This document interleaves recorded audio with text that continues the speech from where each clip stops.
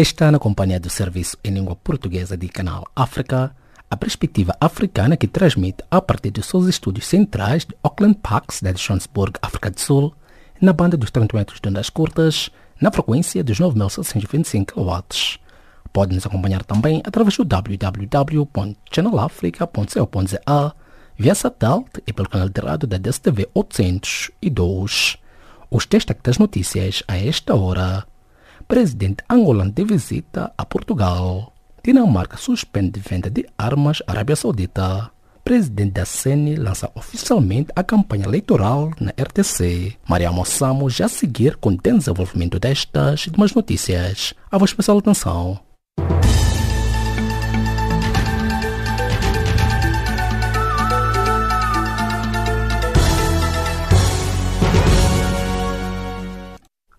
Saudações. O presidente português recebeu nesta quinta-feira na Praça do Império em Lisboa, sob uma forte chuvada e com dezenas de turistas a assistir, o chefe de Estado angolano no início da sua primeira visita de Estado a Portugal.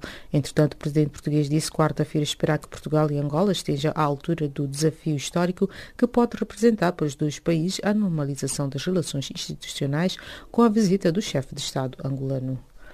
O coordenador da Comissão Política da RENAM, principal partido da oposição de Moçambique, suspendeu esta quinta-feira o mandato de deputado, informou a presidente da Assembleia da República, dizia Verônica Macamo. O deputado já não assistia às sessões da Assembleia da República desde que substituiu em maio o falecido líder da organização, Afonso Dhlakama. Verônica Macamo disse nesta quinta-feira, durante a sessão plenária do órgão, que o Suf Momad pediu para se afastar temporariamente do seu assento parlamentar.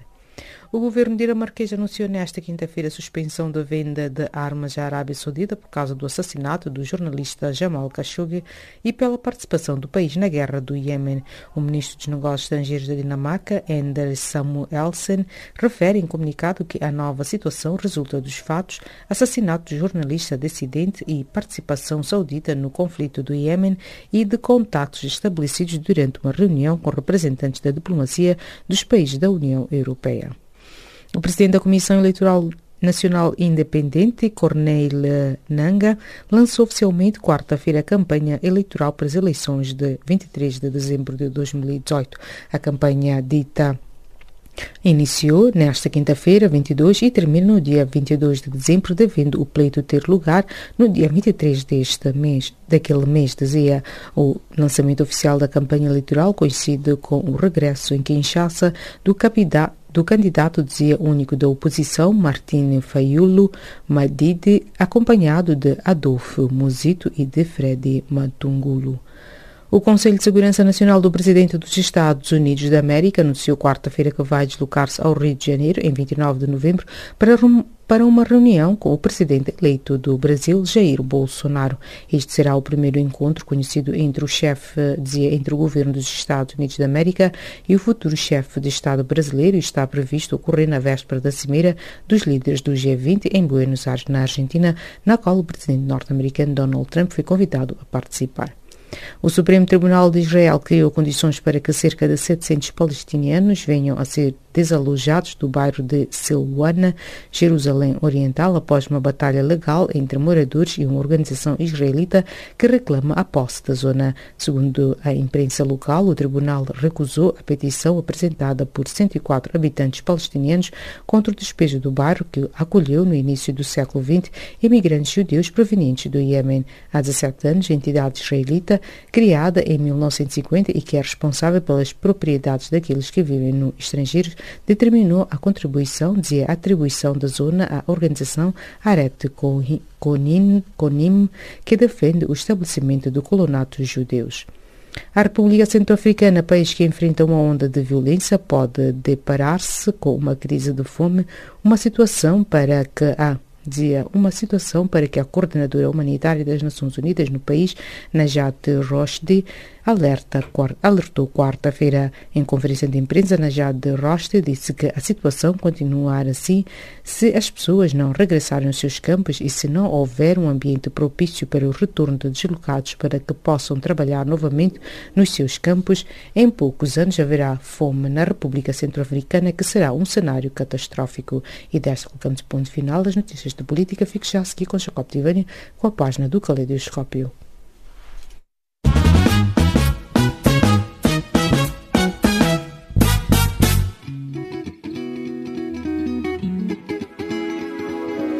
Caleidoscópio africano.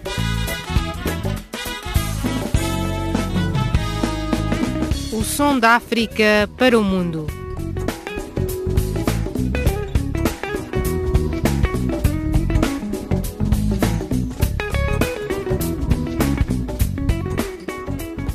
Caleidoscópio africano.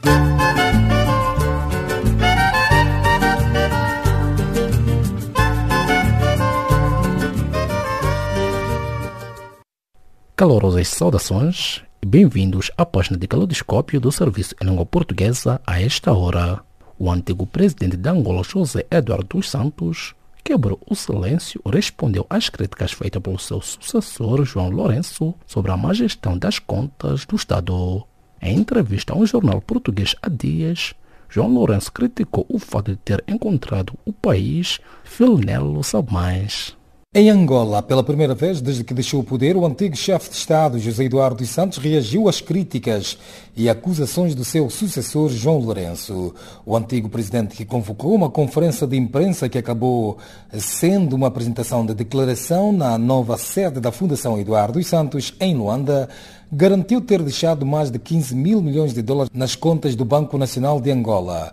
A reação surge depois do presidente João Lourenço, em entrevista ao jornal português Expresso, nas vésperas da sua visita oficial a Portugal, que tem início nesta quinta-feira, revelou que encontrou os cofres do Estado vazios. Além da crise económica, o presidente João Lourenço acusou que ainda houve a tentativa de retirada dos parcos recursos do Estado em cerca de 1,5 mil milhões de dólares para serem depositados numa conta no exterior de uma empresa de fachada, que se supõe ser uma ação do filho de José Eduardo dos Santos, Filomeno dos Santos, e o antigo governador do Banco Nacional de Angola, Walter Filipe. Nessa entrevista, João Lourenço criticou a forma como o seu antecessor, Eduardo dos Santos, procedeu na fase de transição do poder, dizendo que não houve uma verdadeira passagem de pasta, o que o obrigou nos primeiros meses no Palácio da Cidade Alta a um trabalho redobrado para se inteirar da real situação do país. Segundo João Lourenço, esperava-se uma verdadeira passagem de pasta em que fosse dado a conhecer os grandes dossiês do país e isso de facto não aconteceu. Lamentou João Lourenço, que aproveitou ainda para dizer que esse momento de transição foi quando se deu conta da anormalidade dos últimos atos do ex-presidente José Eduardo dos Santos. O ex-presidente da República, José Eduardo dos Santos, respondeu nesta quarta-feira, em conferência de imprensa, em que não respondeu a perguntas dos jornalistas, ao atual chefe de Estado, João Lourenço, afirmando que deixou mais de 15 mil milhões de dólares nos cofres do Estado. Não deixei os cofres do Estado vazios. Quando na segunda quinzena do mês de setembro de 2017 fiz a entrega das minhas funções ao novo Presidente da República. Nessa altura, mais de 15 mil milhões de dólares o Estado tinha nas contas do BNA, o Banco Nacional de Angola, como reservas internacionais líquidas. Para José Eduardo dos Santos, o montante de 15 mil milhões de dólares eram parte das reservas internacionais líquidas e na segunda quinzena do mês de setembro de 2017 fez a entrega das funções ao novo Presidente da República. Dos Santos aponta que o gestor dessas contas era o senhor governador do Banco Nacional de Angola, na altura, Walter Filipe. O gestor destas contas era o senhor governador do BNA, sob orientação do Governo. Nos termos da Lei do Orçamento, o orçamento é aprovado pela Assembleia Nacional e todas as receitas e despesas do Estado devem ser nele inscritos, isto é, no Orçamento Geral do Estado, obrigatoriamente. No Orçamento Geral do Estado de 2017, o total da despesa era igual à previsão do total da receita e o déficit era de cerca de 6%. Se quiserem ter os dados mais precisos, podem recorrer à Lei do Orçamento Geral do Estado de 2017. Segundo Eduardo dos Santos, o Orçamento Geral do Estado é aprovado pela Assembleia Nacional e todas as receitas e despesas do Estado devem ser obrigatoriamente inscritas. Eduardo dos Santos justificou que o Orçamento Geral do Estado de 2017 tinha um déficit de 6% e a cobertura desse déficit era suportada com a venda de títulos de tesouro aos bancos comerciais, dívida que tinha de ser paga mais tarde com juros e o dinheiro depositado no tesouro. A cobertura do déficit era feita com a venda de títulos do tesouro aos bancos comerciais. Era dívida contraída, vai pagar mais tarde com juros. O dinheiro todo ficava depositado nas contas do Tesouro Nacional. Portanto, tínhamos dois veículos, as reservas internacionais líquidas do Banco Nacional de Angola, mais de 15 mil milhões de dólares, e todas as receitas do orçamento eram inscritas no Tesouro Nacional. O Sr. Ministro das Finanças era o gestor do orçamento com apoio do Ministério das Finanças. A Assembleia Nacional definiu por lei um sistema de prestação de contas e o Governo, por seu turno, estabeleceu por decreto o regulamento sobre os procedimentos e medidas a seguir pelos membros do Governo na execução do Orçamento Geral do Estado. O Presidente da República, auxiliado pela Comissão Econômica do Governo, aprova os planos de caixa mensais e a programação trimestral. Palavras do antigo presidente de Angola, José Eduardo dos Santos, numa inédita declaração à imprensa em que responde às acusações do atual chefe de Estado, João Lourenço, de ter alegadamente deixado os cofres do Estado vazios quando este deixou o poder. A Filnelo, Canal África, Angola. O governo dinamarquês anunciou esta quinta-feira a suspensão de venda de armas à Arábia Saudita, isto por causa do assassinato do jornalista Jamal Khashoggi e pela participação do país na guerra do Iêmen. O professor catedrático português José Francisco Pavia elaborou. Esta questão da morte e do assassinato do jornalista Khashoggi no consulado da Arábia Saudita em Istambul, na Turquia, é talvez das coisas mais graves do meu ponto de vista que aconteceram na cena internacional nos últimos tempos. Porque, de facto, representa um atropelo total àquilo que são os direitos humanos, a convivência internacional, o respeito pelos tratados internacionais e, portanto, a liderança saudita tem que ser, obviamente, responsabilizada e o príncipe herdeiro tem que ser responsabilizado por isto, porque já há provas e evidências mais do que suficientes para saber que a ordem de execução deste jornalista foi, portanto, oriunda da Casa Real da Arábia Saudita e do príncipe herdeiro Salman. E, portanto, ele tem que ser responsabilizado e o governo da Arábia Saudita tem que ser responsabilizado. É uma pena que o norte-americano Donald Trump não tenha também condenado nos termos mais veementes aquilo que aconteceu, dado que essa condenação está a ser feita em toda a comunidade internacional e este passo que acabou de referir do governo canadiano de suspender a venda de armas à Arábia Saudita, juntamente com outros passos que a Alemanha já tinha dado e outros países, acho que vem nesse sentido, mas eu acho que isso não chega, com toda a franqueza, acho que é pouco face à gravidade extrema do ato que foi cometido. O que esta decisão da Alemanha e, consequentemente, do Canadá poderá implicar nas relações diplomáticas com o Reino Saudita liderado pelo príncipe Mohammed bin Salman?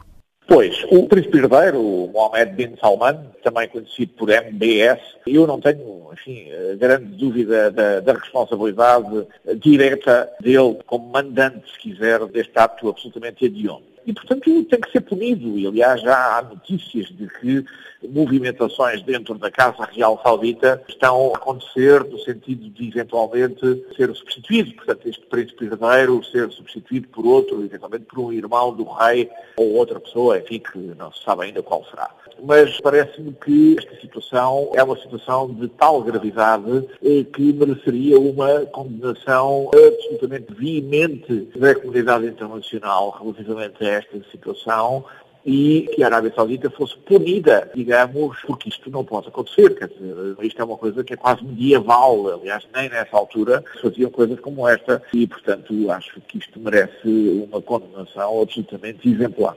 E poderá esta decisão da Alemanha, consequentemente do Canadá, afetar ou deteriorar ainda mais as relações entre a União Europeia e os Estados Unidos e mesmo com a Arábia Saudita? Bom, com a Arábia Saudita definitivamente, e aliás é isso que é preciso, é que se deteriorem as relações com este regime da Arábia Saudita, porque este regime é inqualificável. Com os Estados Unidos, dentro dos próprios Estados Unidos está a haver enormes movimentações, inclusive de republicanos, e portanto quer de senadores, quer de membros da Câmara dos Representantes republicanos, que não concordam absolutamente com a política que está a ser prosseguida pelo Presidente Trump, e portanto dentro dos próprios Estados Unidos essa contestação está a acontecer, mas é mais uma situação em que, de facto, a União Europeia diverge, neste caso concreto, do Presidente Trump relativamente a um assunto importante da política internacional. Enfim, talvez não seja o único, o último, mas começa a tornar-se habitual. Professor, sendo a morte de Jamal Khashoggi uma violação dos direitos humanos e levando em conta o poder econômico da Arábia Saudita, qual deveria ser a resposta conjunta dos líderes globais? Não só condenar a Arábia Saudita, coisa que aliás já fizeram, mas mais do que isso, quer dizer, isto não pode passar por uma mera condenação de palavras, não é? Isto tem que ter efeitos práticos, quer dizer, o regime da Arábia Saudita tem que ser punido de modo a que uma situação destas não se possa repetir e que, aliás, depois não haja outros países que eventualmente olhem para este caso e digam, bom, se a Arábia Saudita pode fazer aquilo, nós também poderemos. E, portanto, até para ser uma espécie de lição exemplar de que, de facto, tais coisas não podem acontecer. E a Arábia Saudita, enfim, apesar de ser um país que tem a riqueza do petróleo por trás, tem também imensas debilidades, como nós sabemos, e a Arábia Saudita pode ser perfeitamente punida, tal como está a punir o Irão, por exemplo, os Estados Unidos. Portanto, impondo-lhe sanções financeiras e não só, por causa de uma suposta intenção de armamento nuclear, que nunca foi provada, e, portanto, acho que, pelo menos, em termos paralelos ou iguais, a Arábia Saudita também deveria ser punida. Não seria a retirada de Mohammed bin Salman da liderança do seu país a solução para esta crise? Eventualmente, poderia ser, exatamente. É isso que, aliás, já está a acontecer dentro da própria Arábia Saudita. Notícias que temos tido dizem-nos que há movimentações dentro da própria família real nesse sentido, dado que esta ação foi uma coisa de extrema gravidade que não pode passar, portanto, impune. Eventualmente, poderá ser essa a solução para a liderança saudita, para o regime saudita, se quiser pôr a coisa assim, poder sair desta situação. Mas depois que o príncipe herdeiro que seja não só afastado, mas também punido por esta ação, que, repito, de extrema gravidade em termos internacionais. Análises do professor catedrático português José Francisco Pavia, debruçando-vos a parte da capital lusa, Lisboa.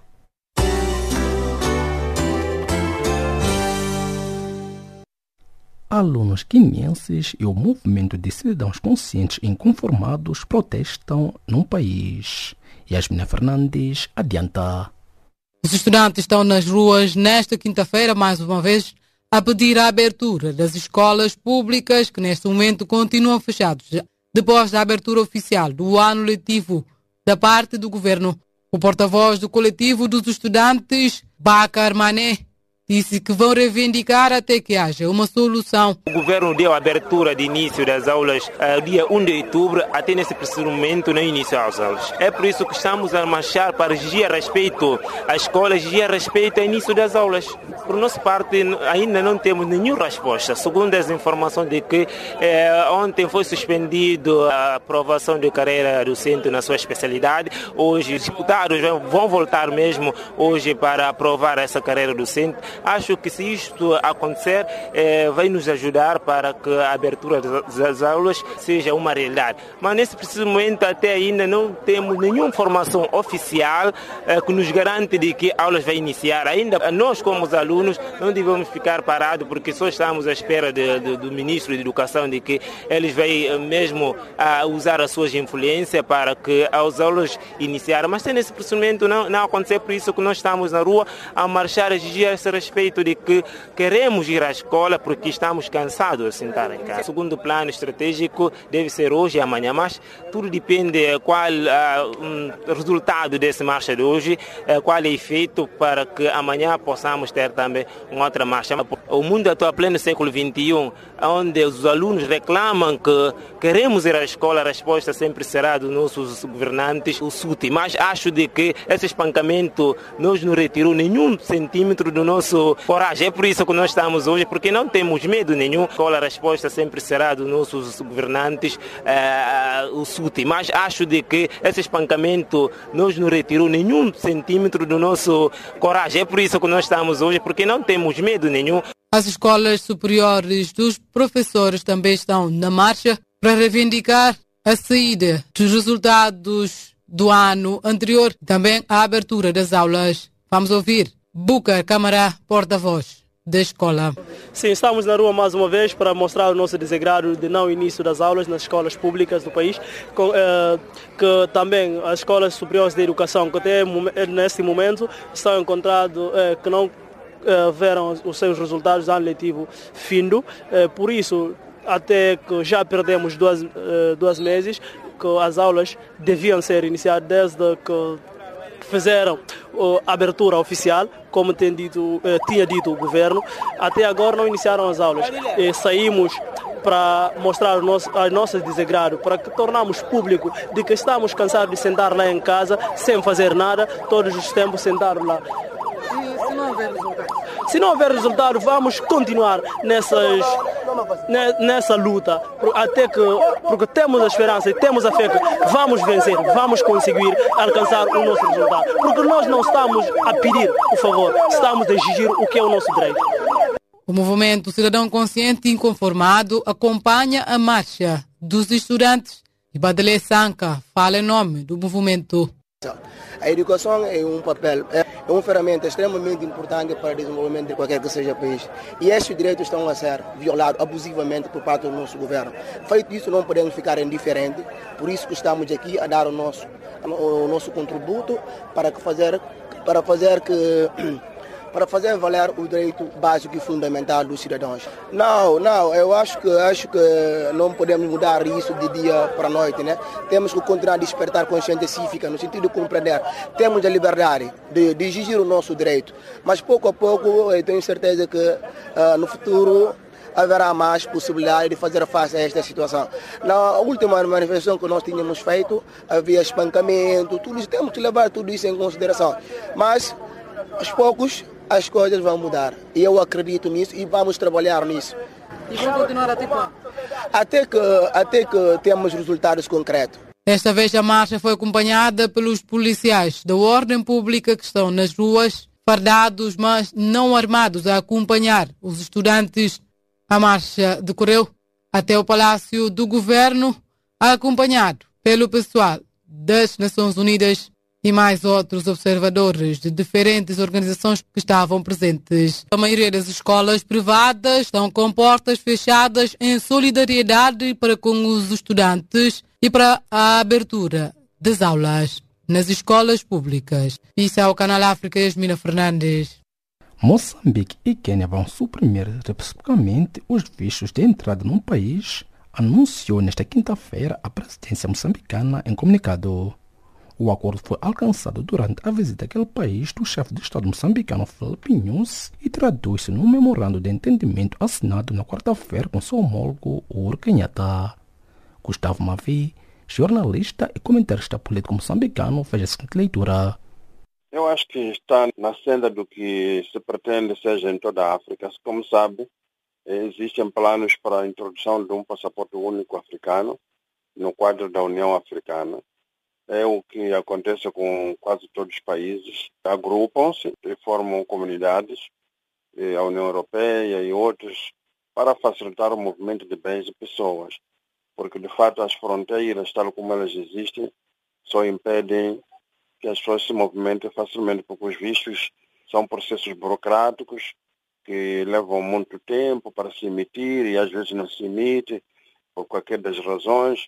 Então, com livre circulação de pessoas e bens, isso facilita, de fato, que se façam negócios entre os países. É o que está a acontecer agora entre os 15 países, da SADC, em que a pessoa acorda, quer ir à África do Sul, ou o sul-africano quer ir a Moçambique, é só pegar no passaporte e pegar no carro, entrar no avião e viaja. E não está a acontecer nada de extraordinário. Continuamos a ser povos de cada um desses países, mas não acontece nada de grave. A Tanzânia, por exemplo, faz parte da SADC. Entretanto, os seus cidadãos estão aí. Nós podemos ir à Tanzânia e, como os tanzanianos também podem vir cá sem precisar de visto, como pode ir ao Zimbábue e outros países da SADC. Portanto, penso que está no espírito africano. É só uma antecipação, neste caso entre Moçambique e o Quênia, mas daqui a mais uns anos serão mais países africanos que vão ter que abolir os vistos de entrada e cada um vai entrar, naturalmente, cumprindo com aquilo que estará estipulado, não é? O tempo de permanência, não sei o que, para que não haja pessoas que se instalem de uma vez por todas em outro país. E quais são as trocas comerciais entre Moçambique e Quênia? É muita coisa. Por exemplo, estava a escutar agora que os quenianos vão comprar o carvão mineral moçambicano, que é explorado na zona de Tete, na província de Tete nesse caso. Vão explorar outros recursos, por exemplo, o calcário, ou seja, comprar ou importar, melhor dito, que abunda muito aqui na província de Maputo para a produção de cimento. Portanto, eles têm uma série de coisas que precisam, como nós também temos uma série de coisas que precisamos. Então, esse intercâmbio vai ser mais dinâmico agora com a abolição dos vistos, porque era um certo impeditivo, ou pelo menos retardava a velocidade com que os empresários querem se deslocar, porque surge uma coisa hoje que tem que ser resolvido amanhã, o visto não podia ser emitido de hoje para amanhã. Leva pelo menos uma semana, então isso não é bom. E quais são os produtos que os moçambicanos buscam no Quênia? Não tenho aqui o leque, mas são muitos. Quer dizer, qualquer um que entra no Quênia vê que aí há muita coisa que não temos aqui em Moçambique e vice-versa. Por exemplo, os quenianos têm uma indústria de produção de bens manufaturados muito avançada que Moçambique não tem. Em vez de importar, por exemplo, da Europa, pode importar daqui do Quênia. É muito mais fácil. Estamos ligados pelo oceano, com uma boa capotagem. É fácil trazer as coisas de barco para Maputo, para Beira, para todos esses pontos que nós temos províncias a partir do Quênia. Então, são muitos produtos, para dizer a verdade, mas neste momento não tenho a lista. Mas o comércio sempre é um processo de comprar do outro o que não tens e de exportar o que o outro também não tem. Portanto, é uma permuta. É assim que a dinâmica da economia ocorre.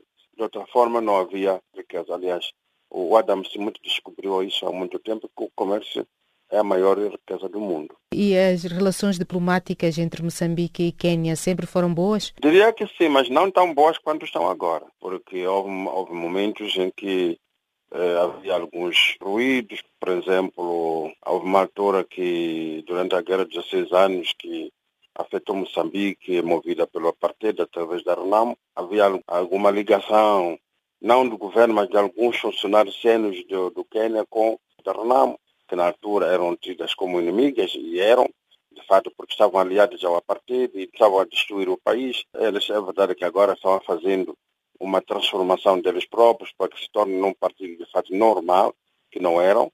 Então, nessa altura, as relações não eram assim. Mas, ao nível do chefe de Estado, acredito que era boa, ao nível do governo era boa, mas havia alguns membros do governo queniano que eram mais simpatéticos com, por exemplo, com a RAMO, com o seu líder, o falecido Afonso Tecama. Então, isso criava algumas situações um pouco não tão boas, mas, do modo geral, sempre foram boas. Agora são, na minha opinião, muito melhores, porque o presidente Nyusi e o presidente Kenyatta, o Uhuru, dão-se muito bem.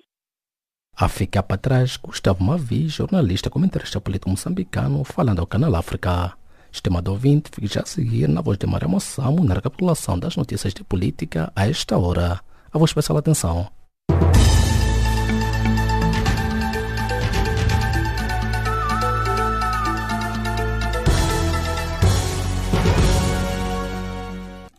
O resumo das notícias a esta hora. O presidente português recebeu nesta quinta-feira na Praça do Império em Lisboa, sob uma forte chuvada e com dezenas de turistas a assistir, o chefe de Estado angolano no início da sua primeira visita de Estado a Portugal. O coordenador da Comissão Política da RENAM, principal partido da oposição de Moçambique, suspendeu nesta quinta-feira o mandato de deputado, informou o Presidente da Assembleia da República, Verónica Macamo. O governo dinamarquês anunciou nesta quinta-feira a suspensão da venda de armas à Arábia Saudita por causa do assassinato do jornalista Jamal Khashoggi e pela participação do país na guerra do Iêmen. O Presidente da Comissão Eleitoral Independente, Corneli Nanga, lançou oficialmente quarta-feira a campanha eleitoral para as eleições de 23 de dezembro de 2018 na RDC. O Conselheiro de Segurança Nacional do Presidente dos Estados Unidos da América anunciou quarta-feira que vai deslocar-se ao Rio de Janeiro em 29 de novembro para uma reunião com o presidente eleito Jair Bolsonaro. O Tribunal Supremo de Israel criou condições para que cerca de 700 palestinianos venham a ser desalojados do bairro de Silwan, Jerusalém Oriental, após uma batalha legal entre moradores e uma organização israelita que reclama a posse da zona. A República Centro-Africana, país que enfrenta uma onda de violência, pode deparar-se com uma crise de fome, uma situação para que a coordenadora humanitária das Nações Unidas no país, Najat Rochde, alertou quarta-feira. E desta colocamos ponto final à recapitulação das notícias da política. Fique já a seguir com Jacob Tivani com a continuação do caleidoscópio.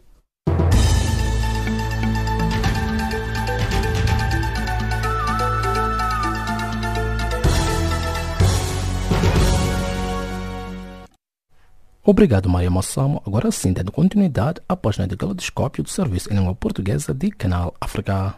Pesquisadores da área de segurança alimentar e nutricional dizem que Moçambique e outros países do continente devem apostar na implementação das leis já existentes para estancar a desnutrição crônica que atualmente afeta 43% dos moçambicanos. Ivone Paulo adianta. Pesquisadores da área de segurança alimentar e nutricional dizem que Moçambique e outros países do continente devem apostar na implementação das leis já existentes para estancar a desnutrição crônica que atualmente afeta 43% dos moçambicanos.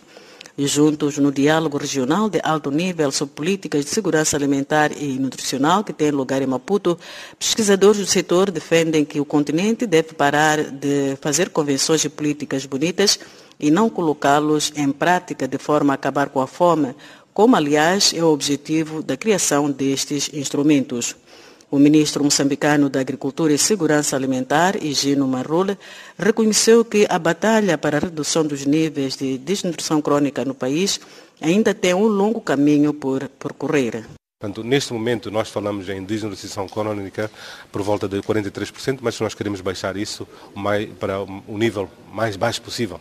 Mas como é um dado que é avaliado de 5 em 5 anos, portanto, temos indicações de que este índice está a baixar, mas não temos ainda o número exato, porque isso só vai ser possível no próximo ano, quando fazermos o estudo que vai, aferir melhor aquilo que é a presente situação aquilo que será a situação de insegurança, de desnutrição crónica. Portanto, neste sentido, nós temos que aguardar, vamos continuando fazendo esforços e esses esforços têm que ser cada vez mais coordenados, harmonizados em função daquilo que é o desenho da Estratégia Nacional de Segurança Alimentar e Nutricional. Portanto, aí, mais uma vez, nós queremos chamar a atenção e chamar a todos para que participem, incluindo a imprensa, no sentido de divulgação de medidas que visam fundamentalmente educar a população no sentido de alimentar-se de forma adequada. Eu repito, alimentar-se de forma adequada. E na sua intervenção, o primeiro-ministro moçambicano, Carlos Agostinho do Rosário,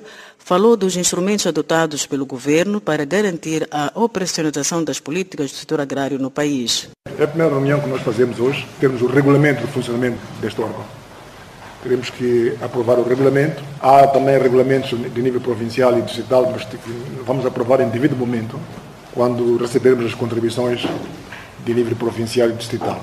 O outro ponto da agenda é ouvirmos qual é a situação atual e os desafios da segurança alimentar e nutricional do país. Depois de ouvirmos a situação atual, vamos aprofundar as estratégias de ação. Esses documentos todos vamos mandá-los para o Conselho de Ministros, para o Governo poder adotá-los e fazer com que eles sejam implementáveis no país. Mas para os especialistas em pesquisa de agricultura, segurança alimentar e nutricional, não tem importância desenhar-se políticas que não têm impacto na vida das pessoas ou então não se estará a fazer o que era suposto fazer. Ainda assim, os participantes do encontro reconheceram que a implementação dessas políticas não é necessariamente responsabilidade do governo, mas sim de todos os intervenientes. Apontaram ser por esta razão que sempre apostam em trazer nestes encontros todos os parceiros mais importantes, nomeadamente os camponeses, sociedade civil e as organizações não governamentais, para que todos trabalhem na implementação destas políticas. A ativista social moçambicana Graça Machel defendeu na ocasião que o debate deve focar-se principalmente na erradicação da fome, pois este é, aliás, um dos objetivos do desenvolvimento sustentável. Para Machel, a melhor forma de estancar a fome e acelerar o desenvolvimento humano em Moçambique e no continente todo é a aposta na agricultura, uma das principais fontes de rendimento dos cidadãos. Os pesquisadores produzem conhecimento que muitas vezes fica nas gavetas, não chega às mãos dos camponeses. É também tarefa das organizações sociais facilitarem que esse conhecimento seja aplicado ao nível dos pequenos e médios produtores. E como é que isso é investido nos camponeses, em particular nas mulheres, nos jovens, para que elas possam produzir melhor e o resultado ser não só termos comida, mas termos comida diversificada que tenha impacto positivo na melhoria da nutrição. Por outro lado, é tese de Graça Machel que nenhum governo, nem setor público, vai criar empregos para todos esses jovens que estão a crescer agora, mas com a agricultura, se for transformada e mecanizada, podem não ter emprego, mas vão ter trabalho. Nós insistimos na qualidade de vida das mulheres e das crianças. É preciso começar na altura em que uma mulher está grávida a ter melhor nutrição para que ela possa produzir um filho ou uma filha saudável e a partir daí nós termos os fundamentos para termos o desenvolvimento humano adequado, que se prolonga da primeira infância até ao ensino primário, até o ensino secundário e técnico e até quando essa pessoa for já um produtor. De referir que os especialistas do setor agrário em África defenderam ainda que os governos devem envolver os intervenientes do setor sempre que forem desenhar quaisquer políticas neste setor, de forma a obter melhores ganhos. Entendem, por outro lado, que, feito o exercício de inclusão de todos os intervenientes na criação das leis, cada ator da cadeia deverá ter clareza das suas funções e que se deve determinar prazos para a sua implementação. O encontro de debate entre instituições de pesquisa no setor da agricultura e segurança alimentar é organizado pela Graça Machel Trust, em parceria com a MINDS, ambas instituições da Zona Austral de África, e reúne pesquisadores de quase todos os países do continente africano e vai ter a duração de 3 dias. O evento acontece numa altura em que faltam 12 anos para 2030, ano em que a África deverá ter estancado por completo a fome. Da Beira, no centro de Moçambique, Von Paulo, para Canal África. Esta quinta-feira é o dia 3 da Cimeira Afrocities, que tem lugar em Marrakech, Reino do Marrocos, e a nossa atenção é São Tomé e Príncipe, na reportagem a seguir compilada pelo nosso enviado especial, Nelton Malulaca. São Tomé e Príncipe é um dos países lusófonos que participa na Cimeira Afrocities, que decorre na sua 8ª edição. O país do Golfo da Guiné veio a Marrakech para acolher experiência em matérias ligadas à administração local, bem como partilhar o seu sucesso da descentralização registrada na região autónoma do Príncipe. Este terceiro dia da Afrocities é também o dia em que a nova legislatura, saída das eleições de outubro, toma posse. João Paulo Cassandra, presidente da Assembleia Legislativa da região autónoma do Príncipe e presidente do Conselho Geral da Associação Nacional das Autarquias e Região Autónoma de São Tomé e Príncipe, partilha a crise atual do arquipélago. As eleições de 7 de outubro passadas mudaram o figurino no quadro político em São Tomé e Príncipe. Mas isto também revela algum mal-estar que o próprio poder criou não só nas forças políticas, mas efetivamente nas próprias populações.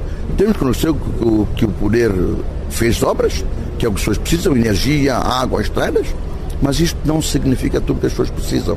Acho que as pessoas precisam também de algum carinho, alguma compreensão a mais. E isto não tem que acontecer. Isto então refletiu-se nas eleições de 7 de outubro. Temos o partido que está no poder, tem uma maioria com 25 deputados, para um universo de 55. Eles estão a dizer que tem um suporte de mais 2 deputados, que é de um grupo independente que ocorreu em Cauê. Mesmo assim dão 27, ainda não tem uma sustentabilidade parlamentar. Entretanto, tem uma outra maioria, do MLCP com 23 deputados, de uma coligação do PCD, do UDD e do MDFM, que tem 5 lugares, 23 mais 5 dão 28. Então tem uma maioria, até inclusive com documentos assinados, para garantir a sustentabilidade do governo no Parlamento. Convidado a pronunciar-se acerca do que se espera da nova legislatura, o nosso entrevistado destaca: no meu entender, percebo que essa maioria para mim ainda é frágil. Frágil no sentido de que são 28 contra 27. 2. Essa maioria comporta várias forças políticas. Não só essas que concorreram, as 4, o MSTP sozinho, mas a coligação de 3 partidos, mas também outros pequenos partidos que apoiaram a coligação.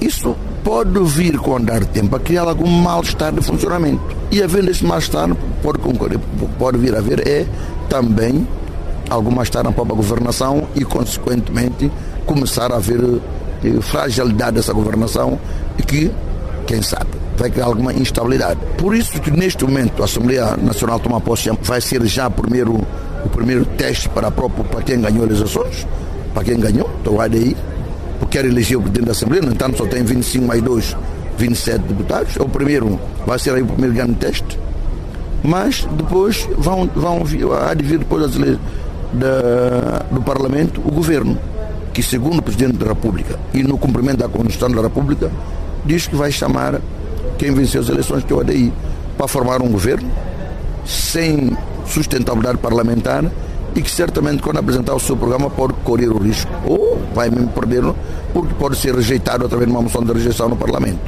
Então aí terá que vir outra força política. Então todo esse processo atrás, todo esse tempo que vai queimando, isso é em prejuízo do próprio país. Nós estamos ao final do ano, não temos o orçamento para o próximo ano ainda aprovado, há uma série de questões, nomeadamente de ordem pública, de pagamentos, quer dos funcionários, quer das empreitadas e tudo isto mais. E nós temos um país sem grandes recursos e nessa situação bastante vulnerável. Portanto, esta situação vai acontecer, vai estar, no meu entender, mal, mas pronto, vamos. Eu não quero ser como São Tomé, o Santo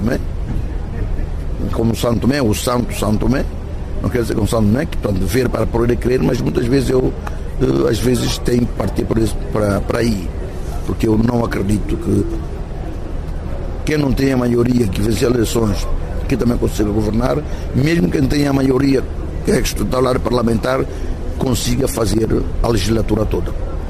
O primeiro-ministro cessante e líder da Aliança Democrática Independente, ADI, Patrício Trovoada, teria recentemente informado a sua indisponibilidade de assumir um novo mandato como primeiro-ministro. Eu tenho assistido, não acredito que os partidos da oposição, algum deles venha a coligar com ele. Não acredito porque eu venho assistindo e aquilo, como eu disse a princípio, o que tanto os últimos 4 anos fragmentaram muito toda outra parte, flagelaram muito toda outra parte, a oposição.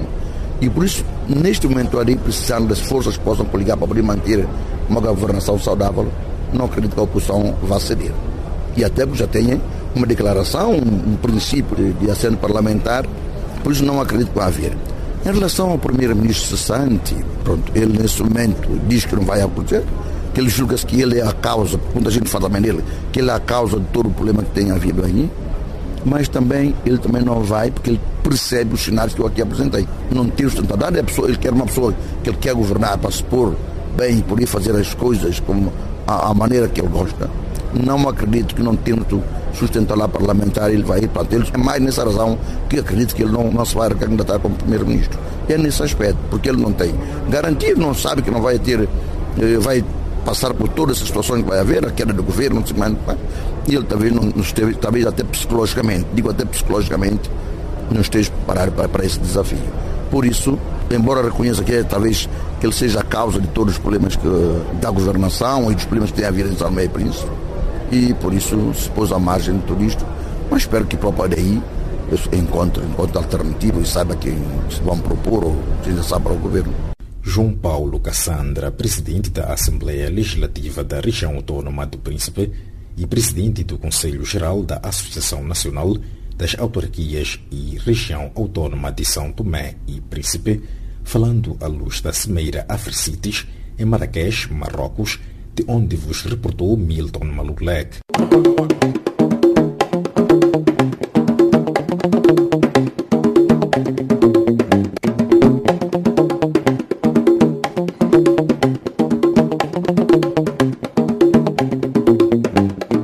A vossa especial atenção à resenha de cultura do Serviço em Língua Portuguesa de Canal África. A escritora e poeta Conguita Diogo representa esta quinta-feira Angola num projeto literário Conexão Poética a realizar-se na cidade de São Paulo, Brasil.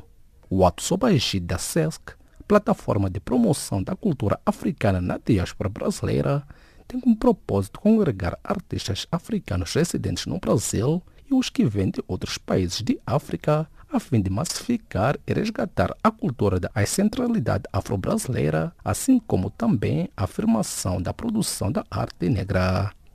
A maior exposição de fotojornalismo mundial designada World Press Photo será inaugurada esta quinta-feira no Jardim Tundor, na Baixa da cidade de Maputo, capital moçambicana.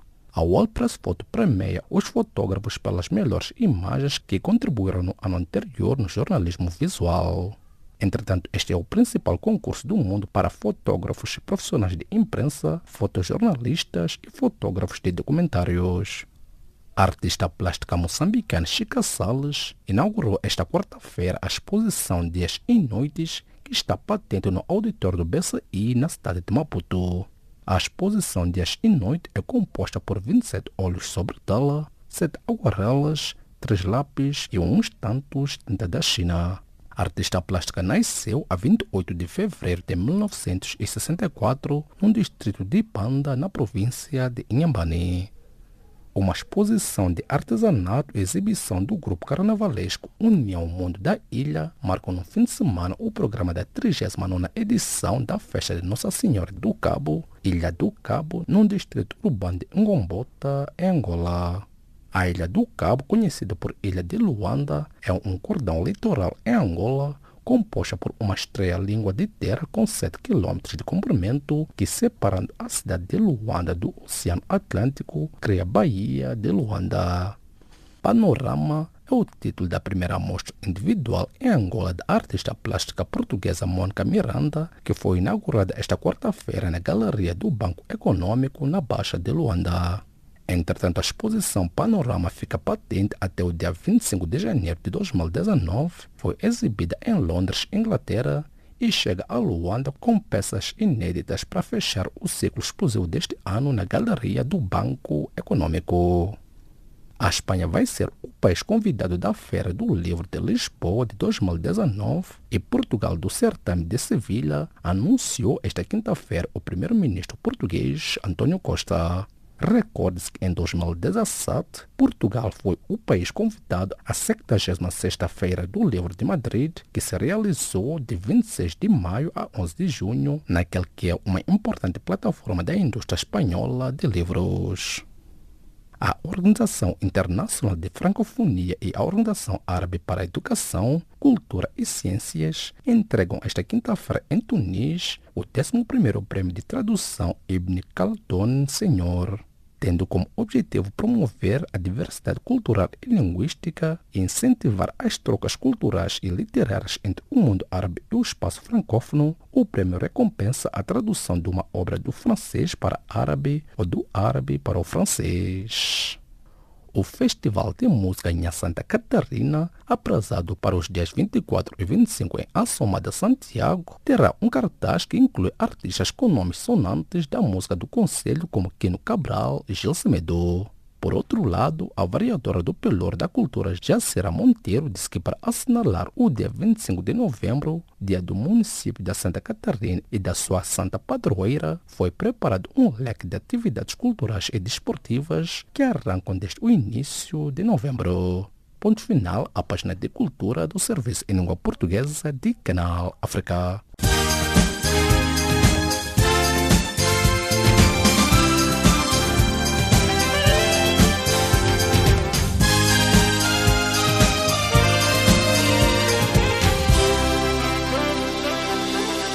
A vossa especial atenção à página de Economia do Serviço de Língua Portuguesa de Canal África. O Fundo Monetário Internacional, FMI, recomenda que o financiamento externo de Moçambique se baseie em donativos e créditos com custos muito baixos, lê-se no comunicado final da emissão que nas últimas semanas visitou o país.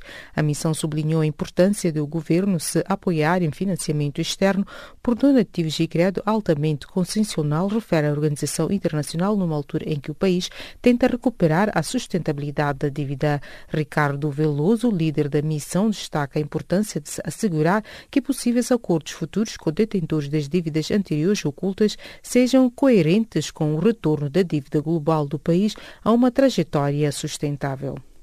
Enquanto isso, as trocas comerciais à luz do acordo de parceria económica entre Moçambique e os países da União Europeia terão início em janeiro, disse quarta-feira Amílcar Arona, diretor nacional do Comércio Externo do Ministério da Indústria e Comércio moçambicano.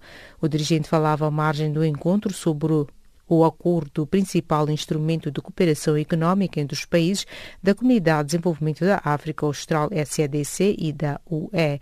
O encontro visava estimular os empresários moçambicanos a aderir a este instrumento de importação e exportação.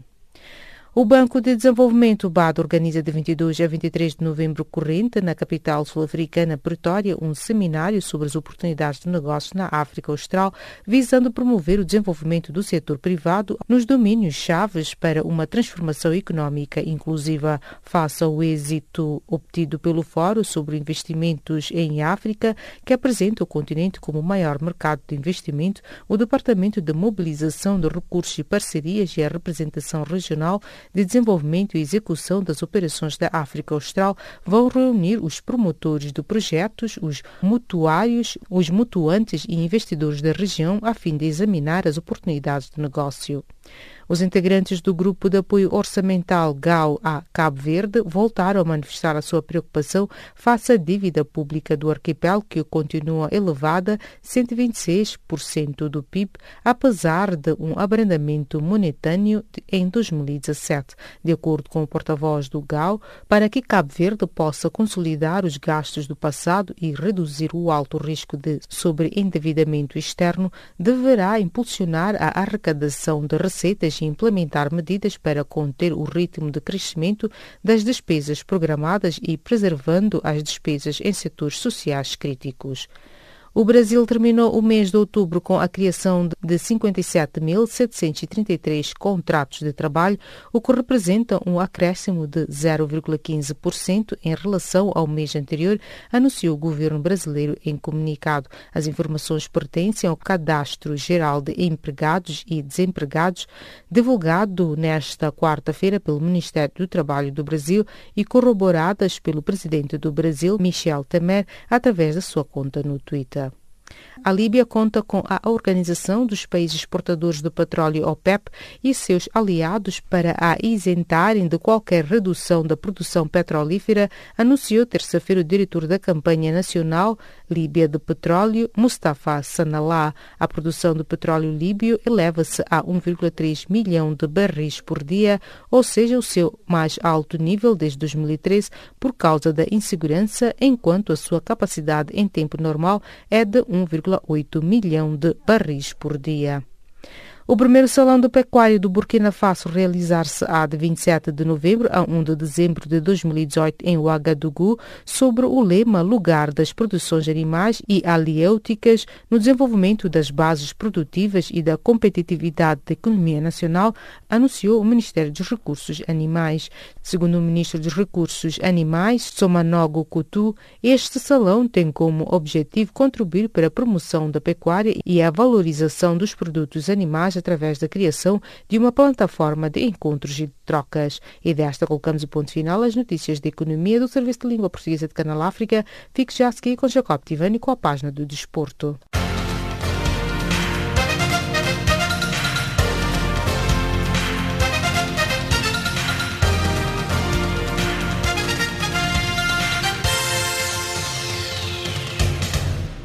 A vossa especial atenção à página desportiva do Serviço em Língua Portuguesa de Canal África.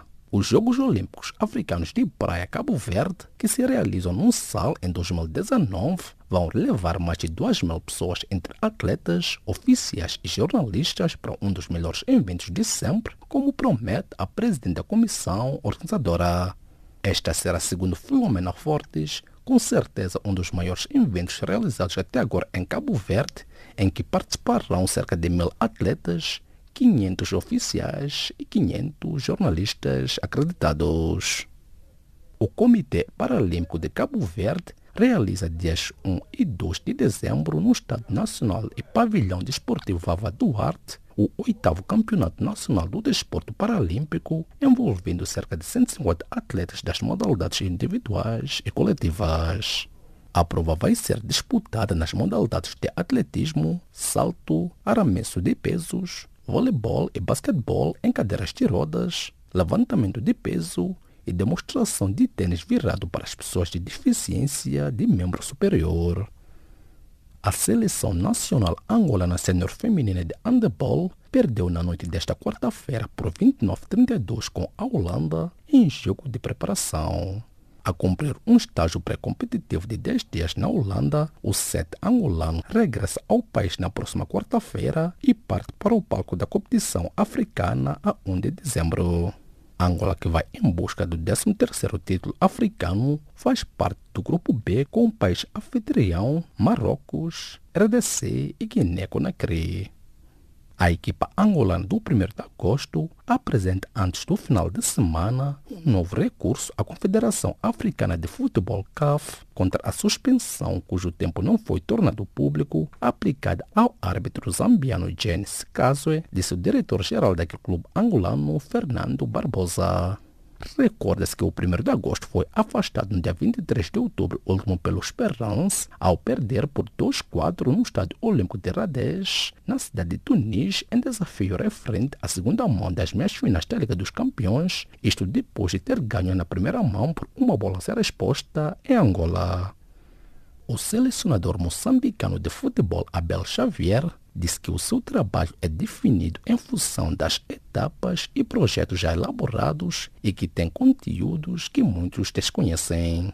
Abel Xavier esclareceu que em todas as seleções nas quais vem trabalhando com muito curto espaço de tempo, os jogadores sempre deram sinais de crescimento desde os sub-17 e os sub-20, garantindo que há um objetivo que queremos consolidar e ultrapassar, que é competir com os demais que têm melhores condições, nomeadamente seleções de grande potência ao nível africano. Enquanto isso, a seleção moçambicana de futebol de sub-23 empatou esta terça-feira no reduto da Suazilândia por uma bola em jogo da segunda mão da primeira eliminatória de acesso ao CAN 2019. Com este empate, os mambinhas seguem em frente, visto que na primeira mão tinham empatado a 0. Entretanto, na próxima eliminatória, os mambinhas defrontam o Zimbábue. Terminou oficialmente a carreira de futebolista de Didier Drogba. O avançado costa-marfinense confirmou esta quarta-feira a sua retirada, tendo há 2 semanas realizado o seu último jogo da carreira com a camisola dos Phoenix Rising, emblema da 2ª divisão norte-americana. Portugal e Espanha chegaram esta quinta-feira a acordo para dar o seu apoio político à organização.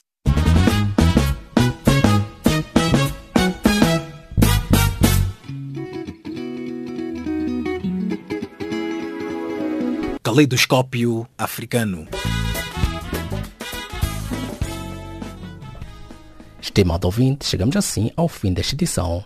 Edição esta que chegou a cargo de Charles Kumalo, na produção e apresentação de Jacob Tivani, Milton Malulek, Maria Mossam e nos cuidados técnicos de Cecília Lho. Em nome desta equipe, nossos agradecimentos, novo encontro foi marcado para breve. Boa noite e bom descanso.